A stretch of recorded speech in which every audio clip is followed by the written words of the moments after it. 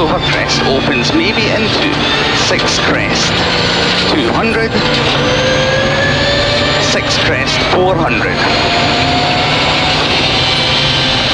6 Crest and 6 Crest 50 to stop.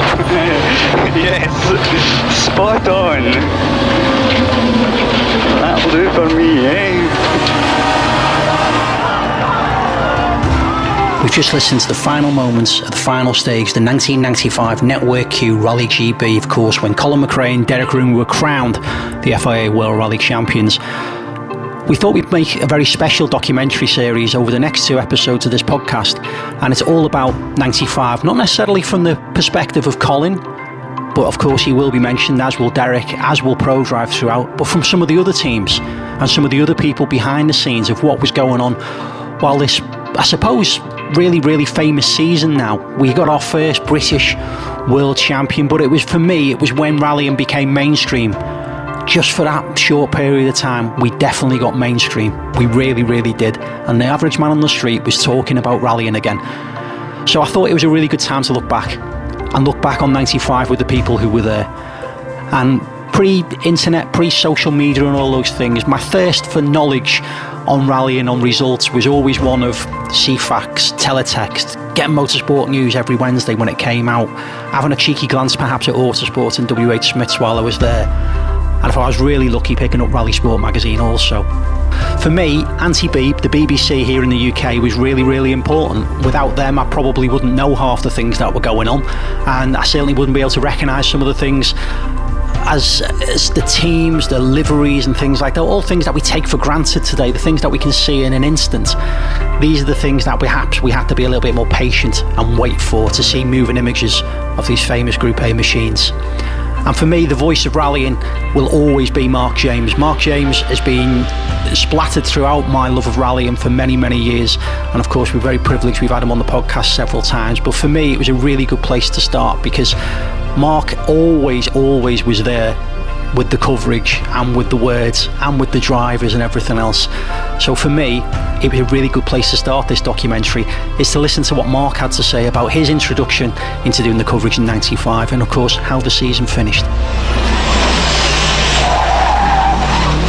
This is Absolute Rally, the season of 95. For me, 1995 was huge because it was the first year that I covered the entire championship. I'd covered the RAC rally for local radio or for whoever really in the past, but I'd gone freelance at the end of 1994, and I was working for a chap called Greg Strange. And Greg came into the office one day in January and said, "Do you think rallying would work on the radio?" And I said, "Yeah, I think that's great. I hadn't really thought about it, but yeah, I think that would be really good." He said, "Yeah, so do I. We're off to Monte Carlo next week."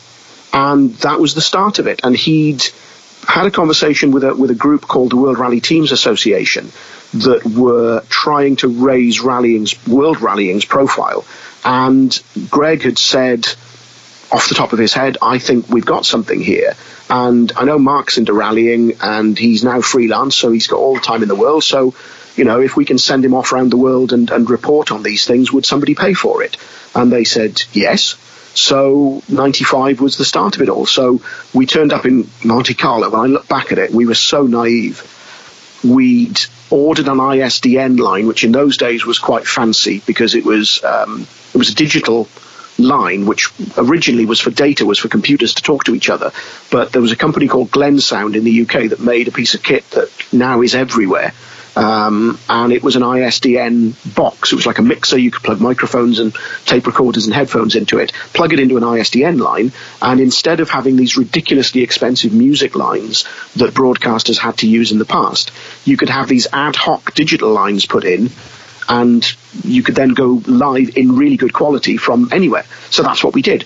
And we couldn't get it to work, and we had to get the engineers out. Then we discovered there was a French issue with some of the technology. Anyway, it worked eventually, just before the rally. So we did stuff for local radio, and as the year went on, we started doing stuff for the BBC, for 5 Live, for the World Service. I think we did a couple of pieces. But of course, we went into it not ever dreaming that it would be the Colin Championship year.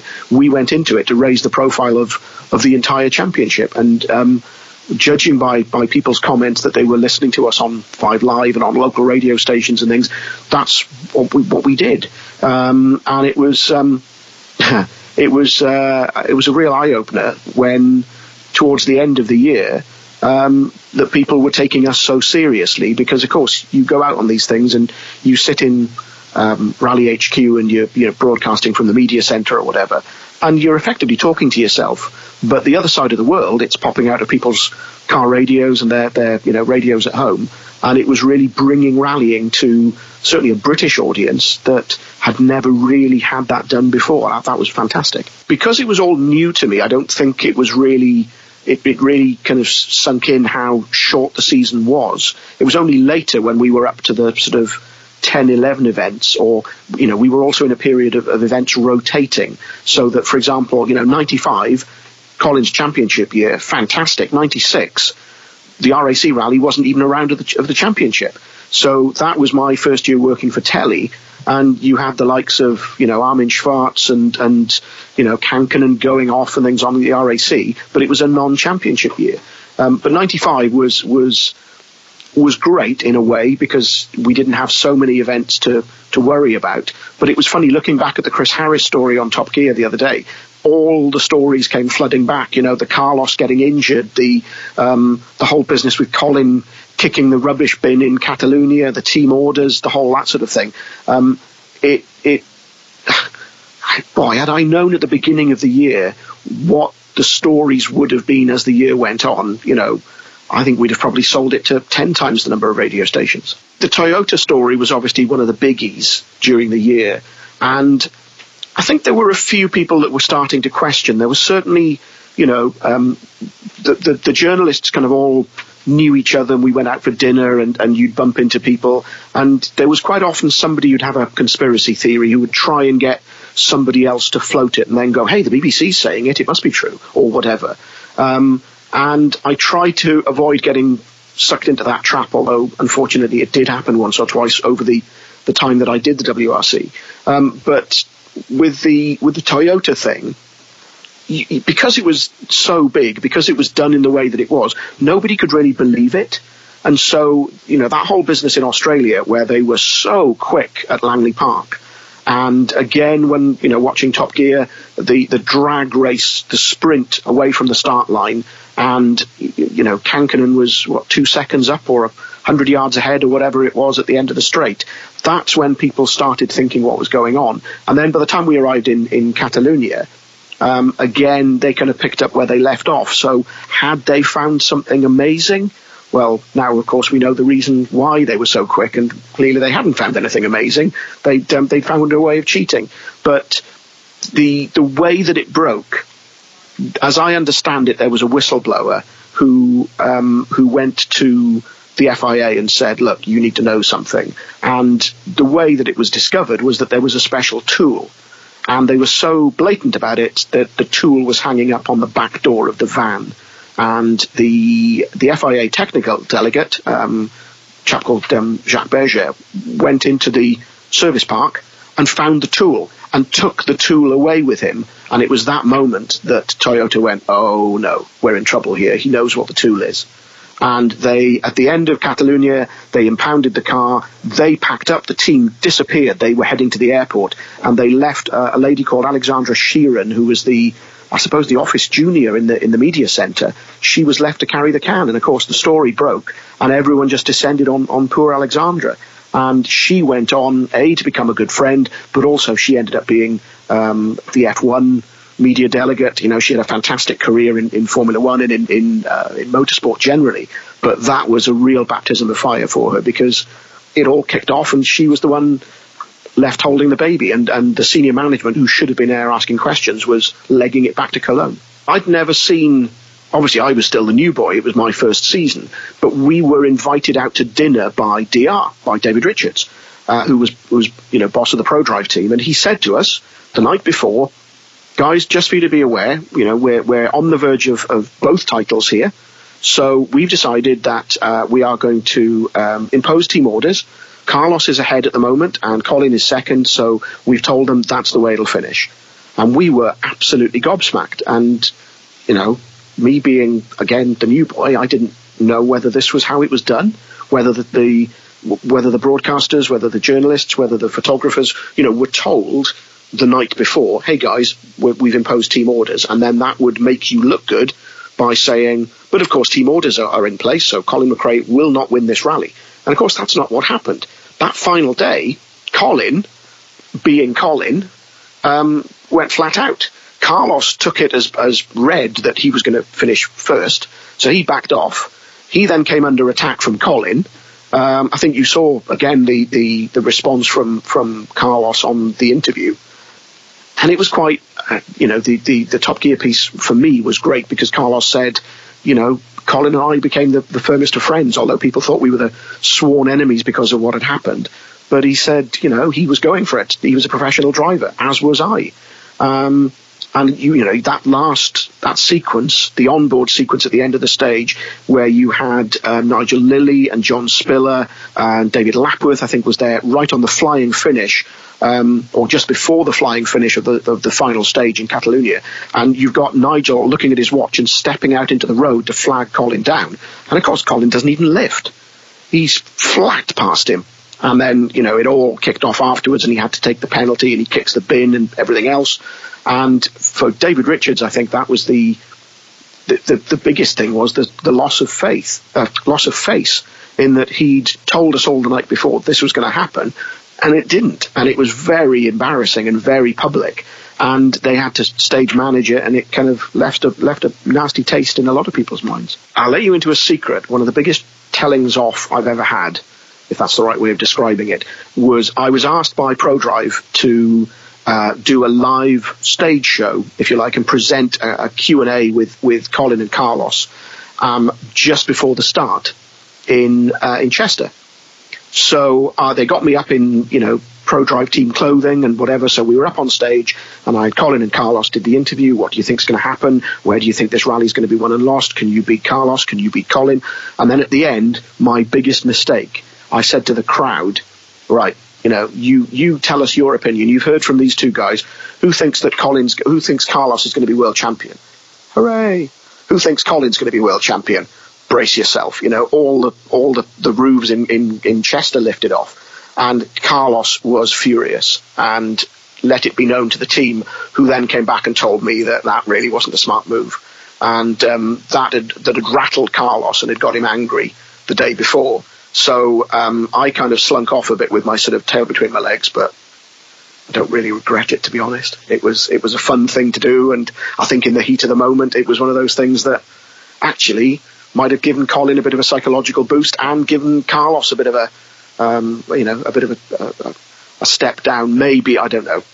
But it was something that I got a big telling off for. On the event itself, I was actually in Rally HQ exactly as I had been for all of the other rounds around the world, where I was in the press office and there was a little radio booth set aside for me, so I was doing the hourly updates and whatever to the stations that we were feeding. And then when it all finished, Greg Strange had been out on the road, and Greg came back and said, you know, I think we need to speak to Colin.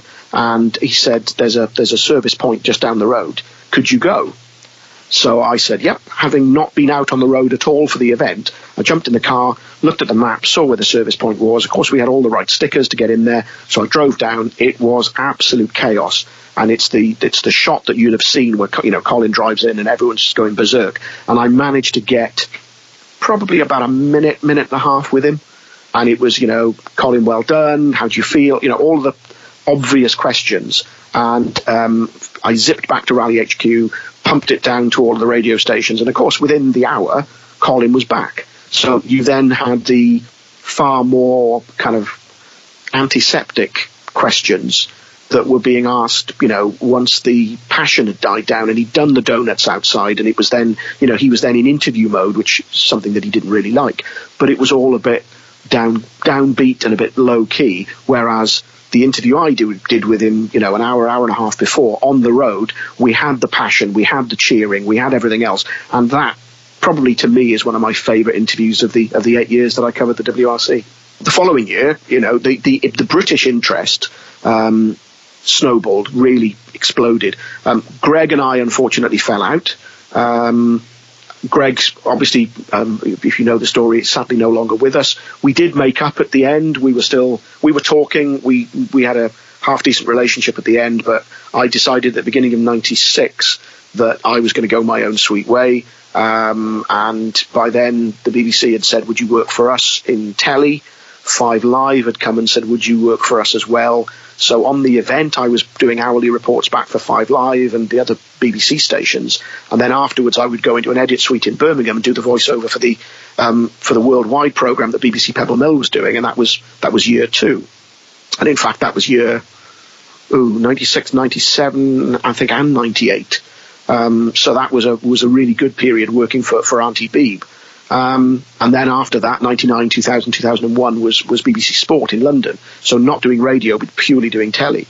So I'll always be grateful to Greg, even though we had our fallings out and there were times where we barely spoke. But, he was the one that set me up for my 8 years doing the WRC, and I'll always be grateful for that. But yeah, you're right. 96. Oh, Colin's going to win this again, surely. No. The interest from the UK was, what's Colin doing? And then if he retired or if he had a bad rally, oh well, there's always one in a couple of weeks' time. Then, of course, you started to see Richard Burns come up and start to be on the scene. And I was lucky enough to be there reporting on Richard's first win in Safari. Then I was there for his championship year. So, my period of covering the WRC really was one of the golden eras of rallying, and certainly in terms of the British audience, where I covered both British World Champions, and so lucky to have been there.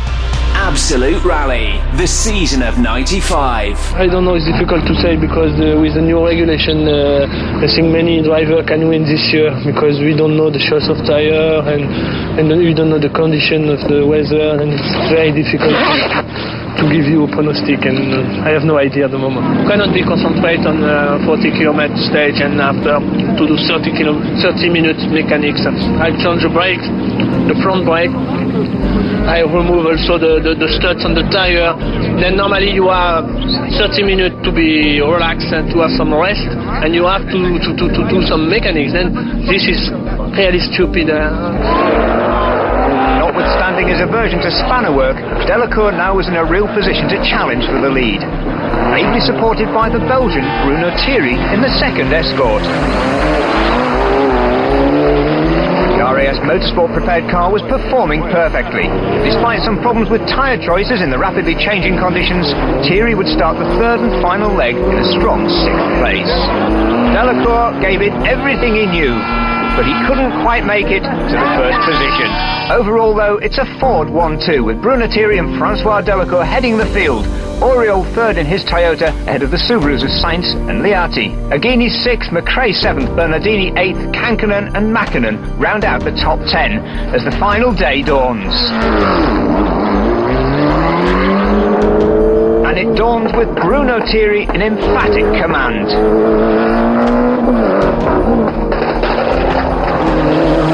Fastest on the opening 2 special stages of the day, he extends his lead.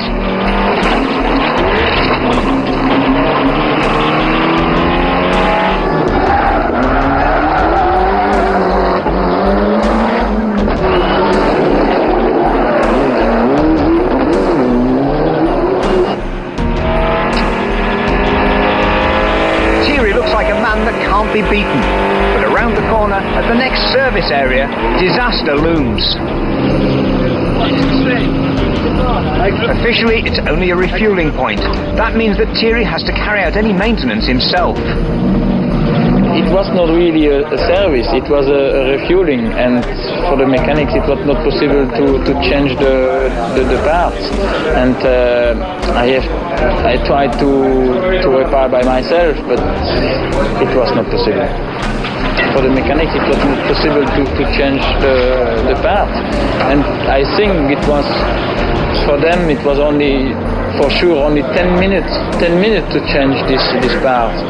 And now it was not possible for us to keep the lead, and now we are out the race.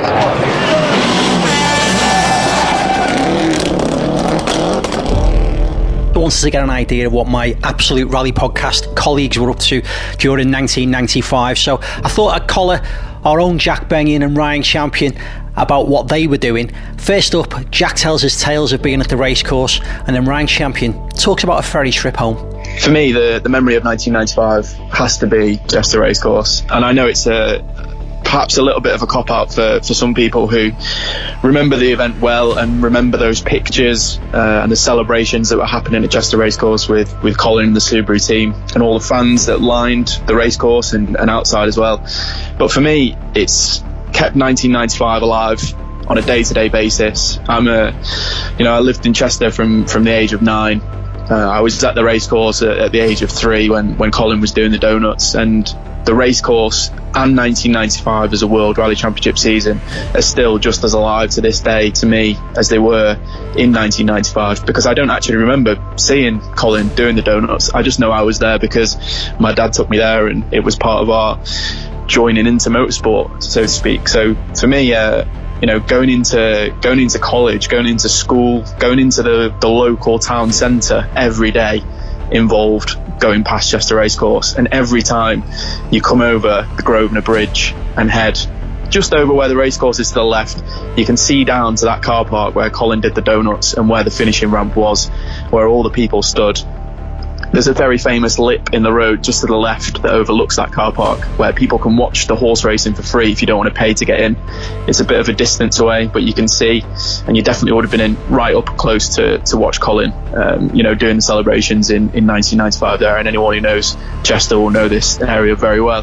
There used to be a really old police station building there, which was really, really ugly, and it can be seen from the back of some of the pictures in 1995. But now it's been exchanged for an abode hotel where there's penthouse suites and also a really nice hotel at the top, and you can actually go out on the balcony at the Abode Hotel and look over the car park now. So for me, the racecourse is not a single memory, it's not a one event. For me, 1995 is very much still alive. It's one of the greatest events in rallying history for a British rally fan, which fundamentally is how I started as a fan.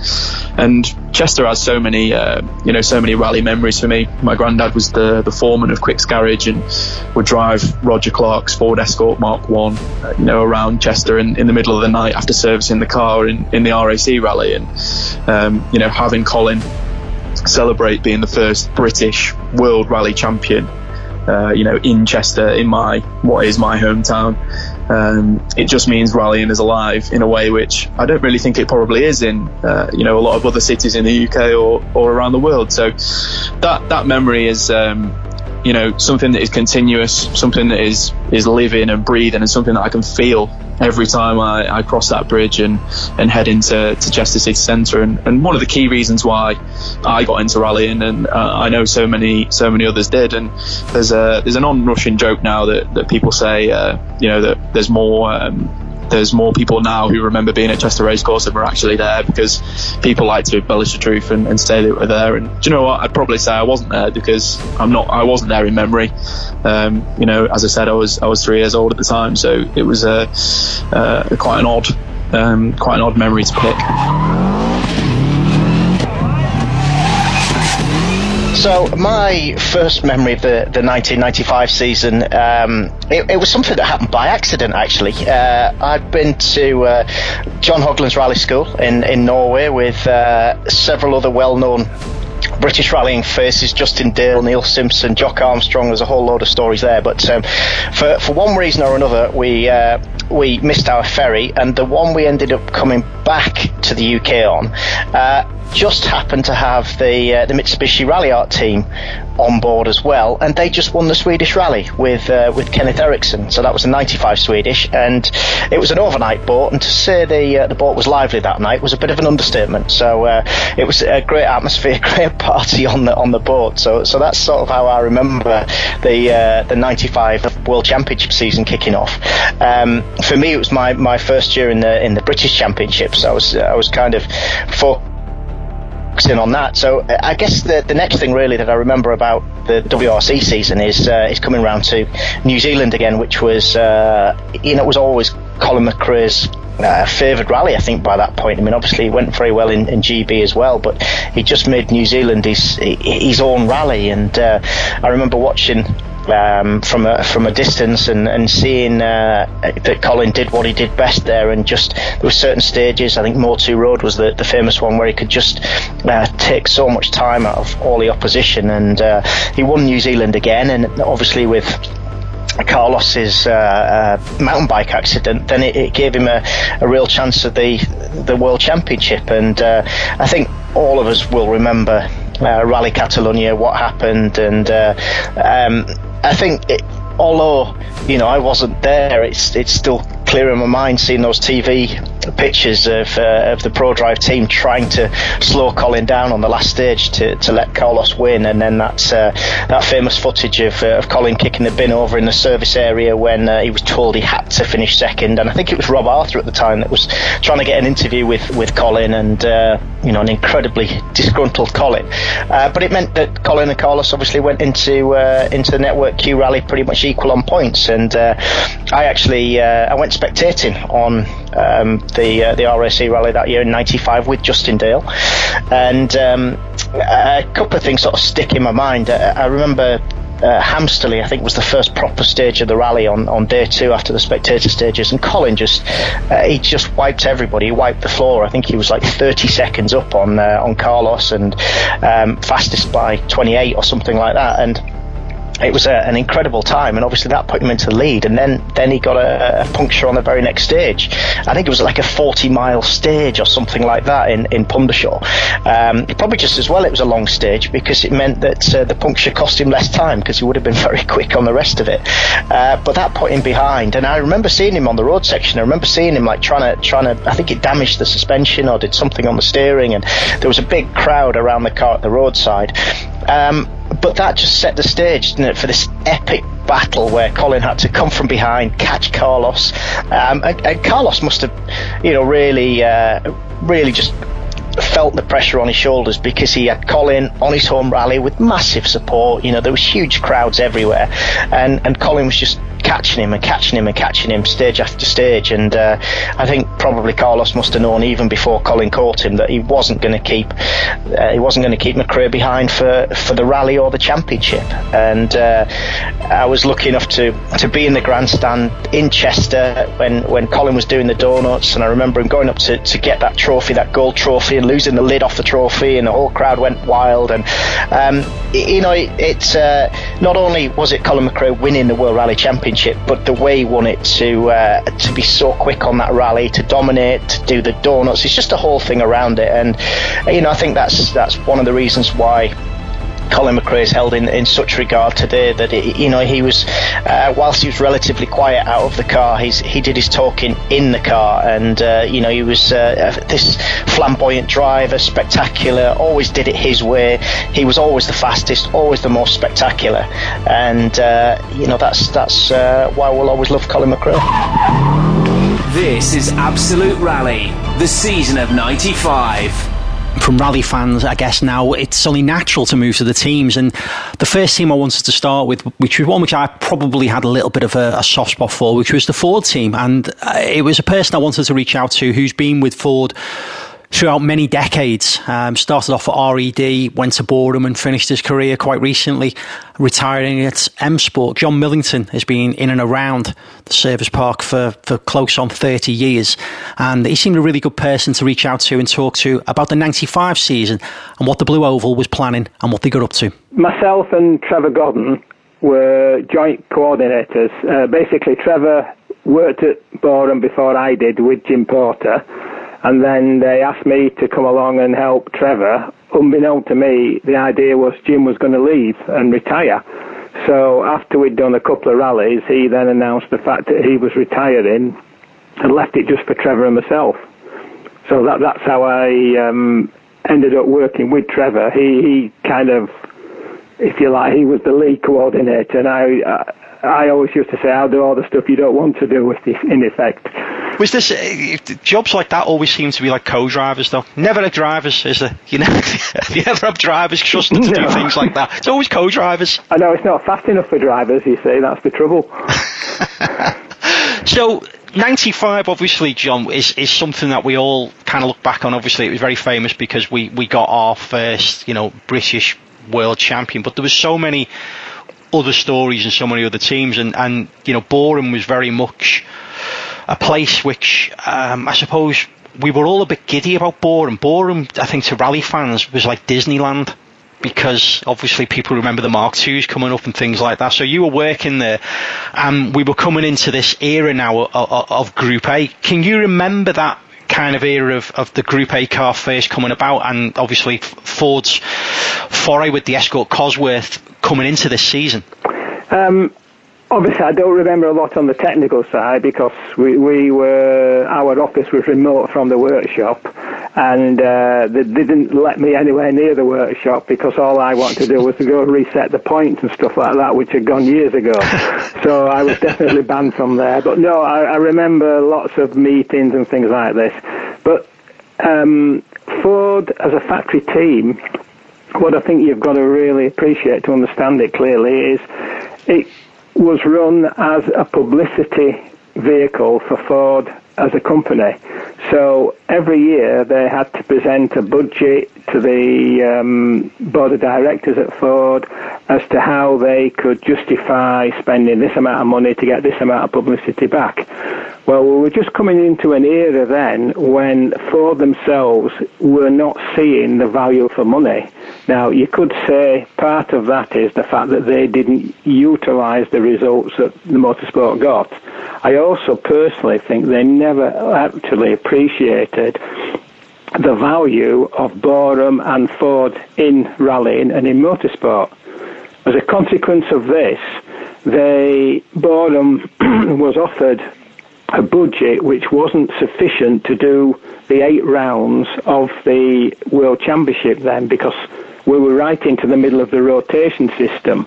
So although there was something like 12 or 13 WRC events, only 8 of them counted for the main Group A championship.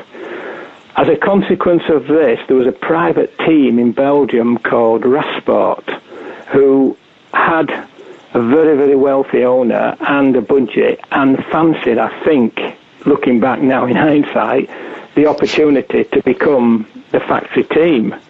So they offered to go into partnership with Boreham and run a joint team, which effectively was a Ford factory team, but badged and marketed as Rasport. This merger wasn't without a lot of problems, I have to say, because you can imagine a factory team, anybody who's worked in one will know all the paperwork, all the procedures, all the things you've got to go through in order to make a competition department work within the concept of a mainstream car factory. Obviously, the private team's big advantage is flexibility and speed and reaction to change things. So they initially found it very, very difficult and complicated. If they wanted to do something, we had to say, oh, in that case, we have to put a paper in for that and get permission and all this stuff. So initially, they found it very difficult. However, on the plus side, they were very, very nice, very good people to work with. They did bring a lot of ideas, a lot of expertise to the party, if you like, and some really good people. I mean, the one that stands out was their chief mechanic, a chap called Reno, who used to be famous for working at Lancia, and he became like the lead mechanic. And as a result, there was a lot of things got done that we couldn't actually do prior to him coming along because of his expertise. Wow. Is that why, one of my favourite drivers of all time, and I don't know why, but he was always happy, was Bruno Thierry. I'm guessing Bruno got his gig through the fact that it was a Belgian team, I'm guessing. Partly, yes. Obviously, they wanted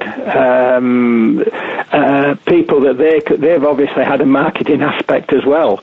So they had sponsors both in Italy and Belgium that they had to satisfy, so they needed Bruno. I mean, Bruno was a fantastic person, a very, very kind person. His biggest problem was he was too nice. And unfortunately, he wasn't ruthless enough when it came down to the cut and thrust of winning the World Championship Rally. The biggest doubt or the biggest regret or sadness of that whole year was his Corsica result. When I was just about to ask about that, yeah. He was as surprised as all the rest of us. He couldn't understand. He looked bemused like a kiddie at Disneyland why the times were just coming, and it just clicked. And him and Stefan, they just hit the right note. They hit the ground running. They were fastest to start with. And unfortunately, due to a broken wheel bearing at the back, which cost them the rally in the end, 2 stages from the end. I mean, that was absolutely heartbreaking. But it was fantastic to see him finally get to be leading a rally. And amazing the number of people that came up to wish him well and congratulate him. And I think he was surprised and taken back by, if you like, his fan base or his supporters that obviously he'd never come in contact with because he'd always been 4th or 5th or something like this, and all of a sudden they were there, and he suddenly realised that, you know, how popular he was. It was a heartbreaking finish to that rally, unfortunately. You also had the legendary, probably the one who we all thought was going to be, you know, I suppose at that period we talk about the Sebs of these eras, which was Francois Delacour, and you know the steely eyes. I don't know how he could possibly drive sitting so close to that steering wheel. But what was Delacour like to deal with? Again, he was a character. That's the best way of putting it. A very determined character. Very, very demanding in what he wanted, but he had this uncanny knack of carrying speed through a corner, and other drivers, they couldn't understand how he could do it to get the speed through the corner, and it was all to do with his delicate car control. The downside of this was that obviously most of the cars, the setups, the way things were structured in a two-car team were based around him. Now, unless you had his skill and this delicacy of driving and carrying this speed through, you couldn't get the car to work. And unfortunately, Bruno did struggle a lot to actually get the performance out of the car that Francois could get because of his driving skill. I mean, he was a very loud character, shall I say, shouting and demanding, but I think a lot of this was through frustrations at himself that he couldn't get the results or the speed out of the car that he wanted, and he couldn't understand why. What he needed was a very, very good engineer to work with him, which at Ford, with Reno and Philip Donovan and people like that, he did eventually settle into that, and by the end of the year they got a really good working relationship. But no, he certainly was a character. The one I feel sorry for was poor Kathleen sitting next to him. I've got to ask about the infamous almost 7-speed box that came and went throughout that season as well. I know you said you weren't involved with the technical side of it, but was it really as ill-fated as what we all remember it as? Yes. As I said earlier on in this interview, one of the downsides of working with a factory team within a factory situation is the time it takes to actually make something happen. When the box was conceived and the idea floated and the designs made, it made perfect sense. But then we had a bigger restrictor, less restrictions on all other aspects of the car. We had slick tyres and things like that. As the cars became more controlled in order to bring the cost down, and we had the smaller restrictor, which meant that the engines worked in a different characteristic, the complexity of 7 speeds wasn't needed. It wasn't to say that the box was wrong, it was just that you didn't need 7. The torque and everything that was coming out of the engines with a smaller restrictor and the way they were starting to map them and get them to work meant you didn't need it. So you were carrying an extra gear for nothing. The box was not a particularly strong box. Whether this was the fact they were trying to cram too much into the limitations of the casing or what they had to work with, I don't know, or whether it just wasn't designed really good to start with. But it's one of these things that, unfortunately, the drivers got into their heads that was the thing that was slowing them down, so it didn't matter what you did with the car. Oh, it's a 7-speed box. Now, obviously, when they got rid of that and went back to a 6-speed box mid-season, once they could homologate it, that took away that problem. So then it was a case of, well, you haven't got that problem now. Now why are you quick? And, of course, then the other sort of aspects of the car came more into focus, that they had to look at developing things like the rear suspension and stuff like that to try and get the car to be more competitive. The other thing that kind of happened around that time, and it wasn't just for you guys, but certainly across the board with all the teams, you know, their drivers were parachuted in, and the list of third drivers that you guys had, obviously, Steve Blomqvist, Alex Florio, Neil Allport. You know, I can kind of understand the likes of Neil Allport, obviously because of where he's based. So obviously for Australia and New Zealand, that was perfect. Stig, I'm guessing, was obviously a no-brainer for Sweden. When you start looking at these drivers, you know, I'm assuming importers are the ones that are paying for these third cars. Is that how it worked for you guys?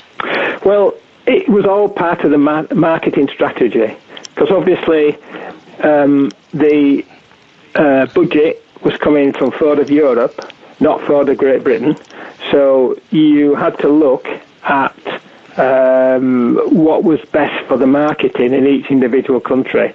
So, like you've just said, for Sweden, Stig was a household name, he sold cars, so that's the object of putting him in. None of it was done financially. So, in other words, there wasn't like, oh, we'll give you more money from Ford Sweden if you take Stig, that sort of thing. It was all done in order to, when the budgets are put in at the start of the year, in order to justify the fact that the money's coming from Ford of Europe, that we will put in to a World Championship car your local driver or what. Somebody who's going to be a household name in that particular country. The driver was not chosen by the countries, it was chosen by Boreham. Did obviously you could see what was going on across the service park as well? Was there glances across the service park? Because obviously we know, you know, with the benefits now knowing who was the world champion then, but obviously the McRaes had such history with Ford, you know, obviously Jimmy with obviously the Sierra Cosworth, obviously even Colin to some degree to the Sierra Cosworth. Was there perhaps some glances across the service park of maybe having, you know, a Brit in the car? Did that even come up, bearing in mind what you've just been saying about the European budget? No, because I think at that time Colin was the one, and he was firmly entranced with Subaru. The up-and-coming Brit, if you like, as far as Ford was concerned, was Gwyndaf. And he was running the Super 2000 in the British Championship, and they entered him in a couple of World Championship events, obviously GB, which he won. As a result of that, they ran Gwyndaf in Indonesia the following year. Again, it was a way to try and bring on, if you like, a younger driver as such. Whether they would have been better looking at Alistair McRae more than Gwyndaf, I don't know, but the decision was taken to use Gwyndaf. The other thing with Gwyndaf, he used to do a lot of work at Boreham, doing endurance testing and car testing, tyre testing and things like that. And I actually got to know him quite well through his testing. The fact he was at Boreham quite a lot, doing all the, if you like, the laborious stuff, because that's the one thing Francois wouldn't do, was the laborious driving round to make sure things were okay, endurance testing and stuff like that. So he sort of had a behind-the-scenes situation with Gwyndaf that he was the one they were looking at from Ford of Britain's side. If, as we look towards how the season finished, was the fact that, we did have, obviously, Colin become world champion, obviously Richard was coming through, of course, as well as that time, rallying, certainly to me at that point, I was 19 years old, rallying all of a sudden became mainstream again. For a very, there was a window of time where rallying became mainstream again. From your point of view, obviously, is that something you were talking about? Obviously, fights with budgets and stuff like that. Was that something that perhaps Ford looked at? Did they see the benefits of what was happening in rallying, or did they not actually think, well, it's worth putting any more money into this because we've now got people paying for it, so maybe that's not the way for us to go? Yeah, I mean, from a personal aspect, I know what you're saying. I personally think Ford did not use the results of rallying and what they had in rallying to its maximum. There could have been a lot more benefit in what was actually happening in the board and what was happening in the World Championship, what was happening in the UK with Colin. Because the spin-off of that, it's not just the fact Colin wins it, Subaru see it. People think, okay, that's Subaru, but they're Japanese. What's British Ford? And the spin-off came back to Ford, but then didn't kind of utilise it. And there was a little bit of this, if you think, like the Ford Mexico, for example, that was a brilliant example of how to utilise a fantastic result into a marketing tool and make money at it, because they certainly did make money at it, the amount of cars they sold. They could have pushed it more, advertised it more. I mean, can you imagine if Ford offered trips round Boreham, like, for example, M Sport do now around their workshop? The queue would be as long as you get outside a supermarket now. It would be a fantastic thing. And it was never opened up like that, and it should have been. And I think part of it is that you're working within the concept of a massive manufacturer, which is not a bad thing. There's a lot of pluses to that side, but you don't have the freedom to do a lot of these things because, for example, you can't wander into a Ford factory and have a look around. And Boreham is, in their eyes, is another Ford factory just in a different location. So the concept means that they have to take it out of Ford, take it out of that mindset, say, right, this is a marketing tool now, let's try and sell it, or let's try and do it. I mean, all it takes is a little badge on the side of a car, we won so-and-so, the sticker in the back window or something like that. I mean, look at Seat, World Championships in the back of all these Seats, and then in small letters it says F2. But it says World Championship in big letters, which is great. They've done it. People will see that. Oh, World Championship rallying. Oh, that's that Colin McRae thing. And it's funny you say that, because you think about, if somebody says Seat to me, still to this day, I think bright yellow. Yes. And we think Subaru, we think gold wheels, blue car. Yeah. And you ask any punter on the street of an age, even if they're not motorsport fans, they're the answers you're going to get. They're going to be the stock answers. And Seat absolutely nailed it during that period. I completely and utterly agree with you. But if you think about it, Subarus were pickups that farmers used, and all of a sudden they became the cult car to have. The other perfect example is Peugeots. Rattly old 404 that the family doctor had, or the family vet, and all of a sudden they bring out the T16, and it again is the cult car to have. It's still there today. People still want a GTI Peugeot. Yeah, amazing. So, for you, 95. Is it one that is it one of regret or frustration when you look back from your point of view of what went on during that season? From me, first of all, I got a lot, along with Trevor, a lot of satisfaction in actually getting this thing to work, the Rasport thing. I mean, there was such a lot to sort out to try and merge a private team into a factory team. Now, Rasport were based at Charleroi, just over into Belgium, and the number of times that we left Boreham, drove down, went on the train under the Channel Tunnel up to Charleroi for meetings all day long, and then came back that night. I mean, we even went to 7 o'clock one night. We left work at sort of 5, down there, did the meeting, and we were back home at 10 o'clock that night. But there was such a lot of things to try and resolve. I mean, for example, language, they spoke French, so we had to say, right, the team language is English, so we had to do a lot of work to make sure all the paperwork from their side and our side was in English. All the equipment, all the build of the cars, they're integrating their mechanics into the Boreham setup, their vans and things like this, and their way of working.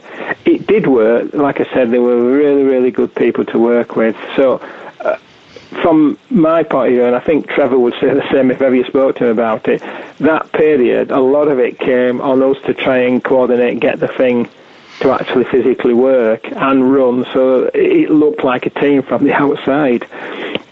The year itself, to be honest, I don't particularly remember a lot about the year, apart from Bruno in Corsica.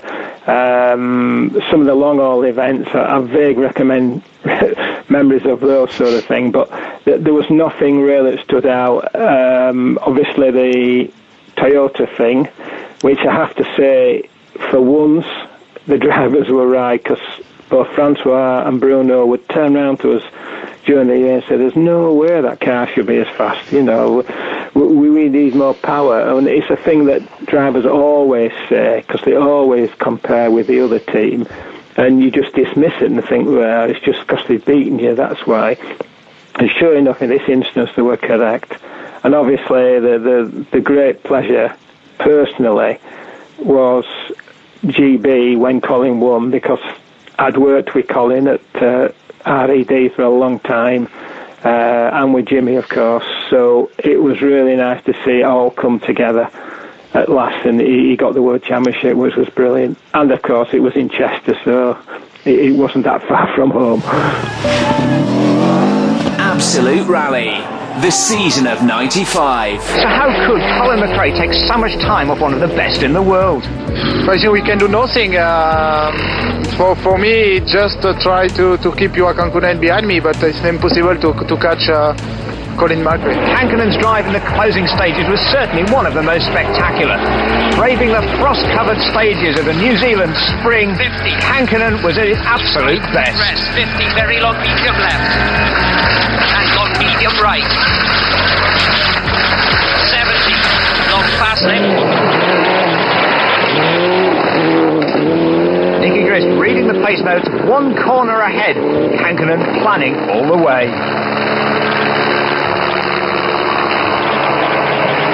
Didier Auriol, though, was the fastest of the clone-built Japanese cars, despite suffering from understeer in his Celica. But there was nothing Team Toyota Europe could do about the pace of Colin McRae ahead. Kankkunen and Auriol even joked about the possibility of kidnapping the young Scot. I don't know, this rally has been really good for me always. I mean, it has been actually best rally in my career if I compare all the other rallies. And I don't know, somehow this road suits very well to my driving style, and I like it, and the country is very good as well. So from the Ford perspective, we now cross over to Service Park, over to Toyota. Obviously, the elephant in the room of this season is what went on behind the scenes and what truly happened with regards to Turbogate. And one man who was sat in one of the cars, he was sat alongside Johan Kankkunen, he was pushing for that championship, was Nicky Grist, and he joined our own Ryan Champion to talk about 95 from his perspective. Well, fantastic to have Nicky Grist with us to talk about the 1995 season. Nicky, you were coming into your third year alongside Johan Kankkunen. What was the plan for the 95 season? I guess it was to aim for the championship again with Juha. Well, ultimately, yes. I mean, having sat with him in 93, he won the championship. Then in 94, Juha said to Uwe Andersson that he'd take over some test and development work of the new ST205 Celica, while Didier stuck with the old 185 Celica to win the 94 championship. But in 95, we all moved over to the ST205, which, the early part of 94, it was a little frustrating with the car. There were some suspension issues, which they had to revert back to some older design stuff. So, we were optimistic, but the 205 was a lot bigger car than the 185 Celica, and in many ways didn't quite feel as nimble and as nice to drive perhaps as the 185. So we knew that with the test and development work we'd be able to improve through the 95 season. But you had a good start nonetheless, despite maybe reservations. You were in the mix for the championship early on. Well, we were, but it was a funny old season, 95, because with Carlos having a little sabbatical in the middle part of the year with an injury and everything else, while we didn't win anything, we had a steady classic Juha Kankkunen season where he's still plugging away, getting good results, finishing in the top few, collecting all those points, and by the time we got towards the end of the season, we were in there with a shout, and we were leading the championship. And by the time we'd done Australia, we were in the lead, and it was looking pretty good. And all we had at the end of the day was 2 rounds of the championship left in Catalonia and Rally GB. And we were confident enough that we could pull something off. So that took you into to Catalonia, but Catalonia didn't really go to plan, did it? No, not quite. And I think it was. Everybody knows about the classic cheat and all the rest of it that TT came up with. While a wonderful piece of engineering, and in all the pre-event preparations, nobody had picked it up. But we basically had. We tried it. They told us that we've got a new evolution of the engine and we want you to try it. And this was in Langley Park in Australia, which is a super special by the service park in front of everybody. And it started on a tarmac road, 2 cars side by side, and we rocketed off the start line. And by the time we'd done 200 meters, we were about 2 car lengths ahead. And that was the first time we'd ever tried this thing. Well, of course, it was a bit like doing your dirty washing in public, really. And at the end of the day, everybody thought, hang on, what the hell's going on there? What's that all about? That was the first time we'd used it. We'd gone through the rally, and we hadn't used it at all. And, so then we finished that event, and we were in control of the championship, really. And we went to Catalonia, and the first day, you had worked a lot on his tarmac driving, and we'd in fairness to him, he was beating Didier Auriol and everybody, and we were leading the rally after the first day. So that said, we were absolutely delighted, and we basically went to service in Lloret de Mar that evening, and TT in the normal style, going through everything, changing turbos, because we change a turbo every day. And anyway, there was a scrutineer at each car. So when we took the old turbo off and put a new turbo on, apparently the scrutineer said, "Thank you very much, we'll take this now." And they took all the turbos. So we were obviously unaware of what was going on, completely unaware, because we were just told, literally, it was an evolution of the engine.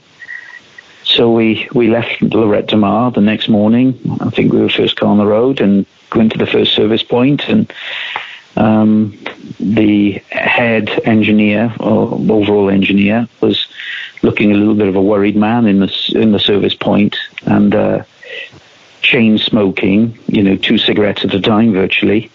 And he said, "Good luck today, Nicky. I hope it all goes well." And I said, "Thank you very much. Thank you very much." And off we sped, and I think we did a couple of stages, and unfortunately we had an off and we rolled.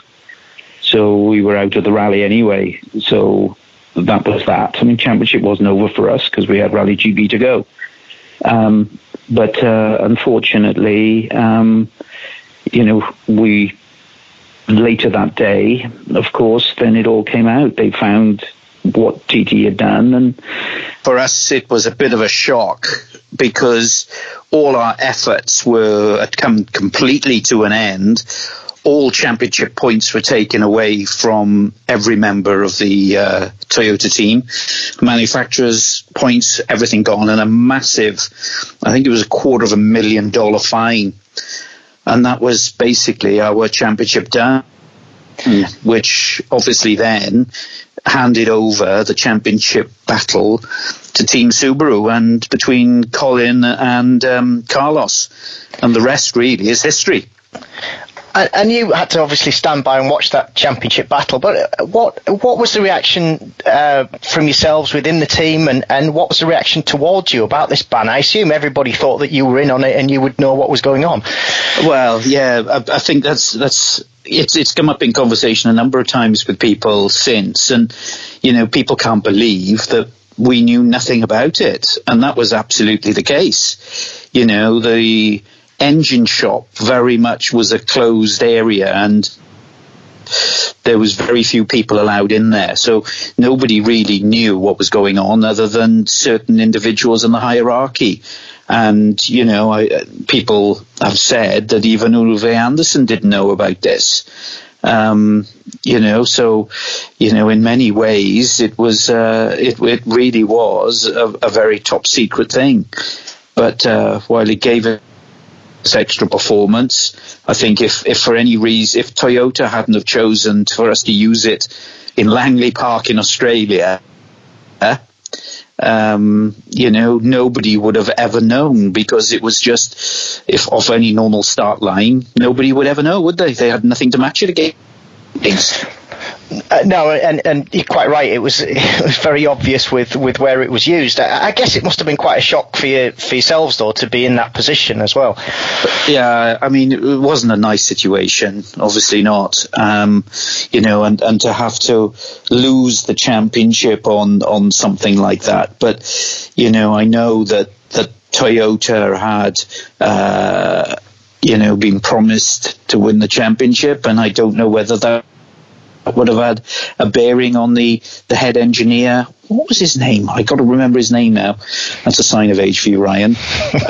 But he went to Dieter Bulling. Dieter Bulling, I think, was the main man at that time. And obviously for him it was pretty serious. But for the Japanese, who were such honourable individuals, do you know what I mean? Yes, they wouldn't have. I'm sure they wouldn't have liked it, but we were never a part of any discussions with the Japanese at all. So, as you said, that meant not only were you excluded from the championship, but you had to sit out your home round of the World Championship.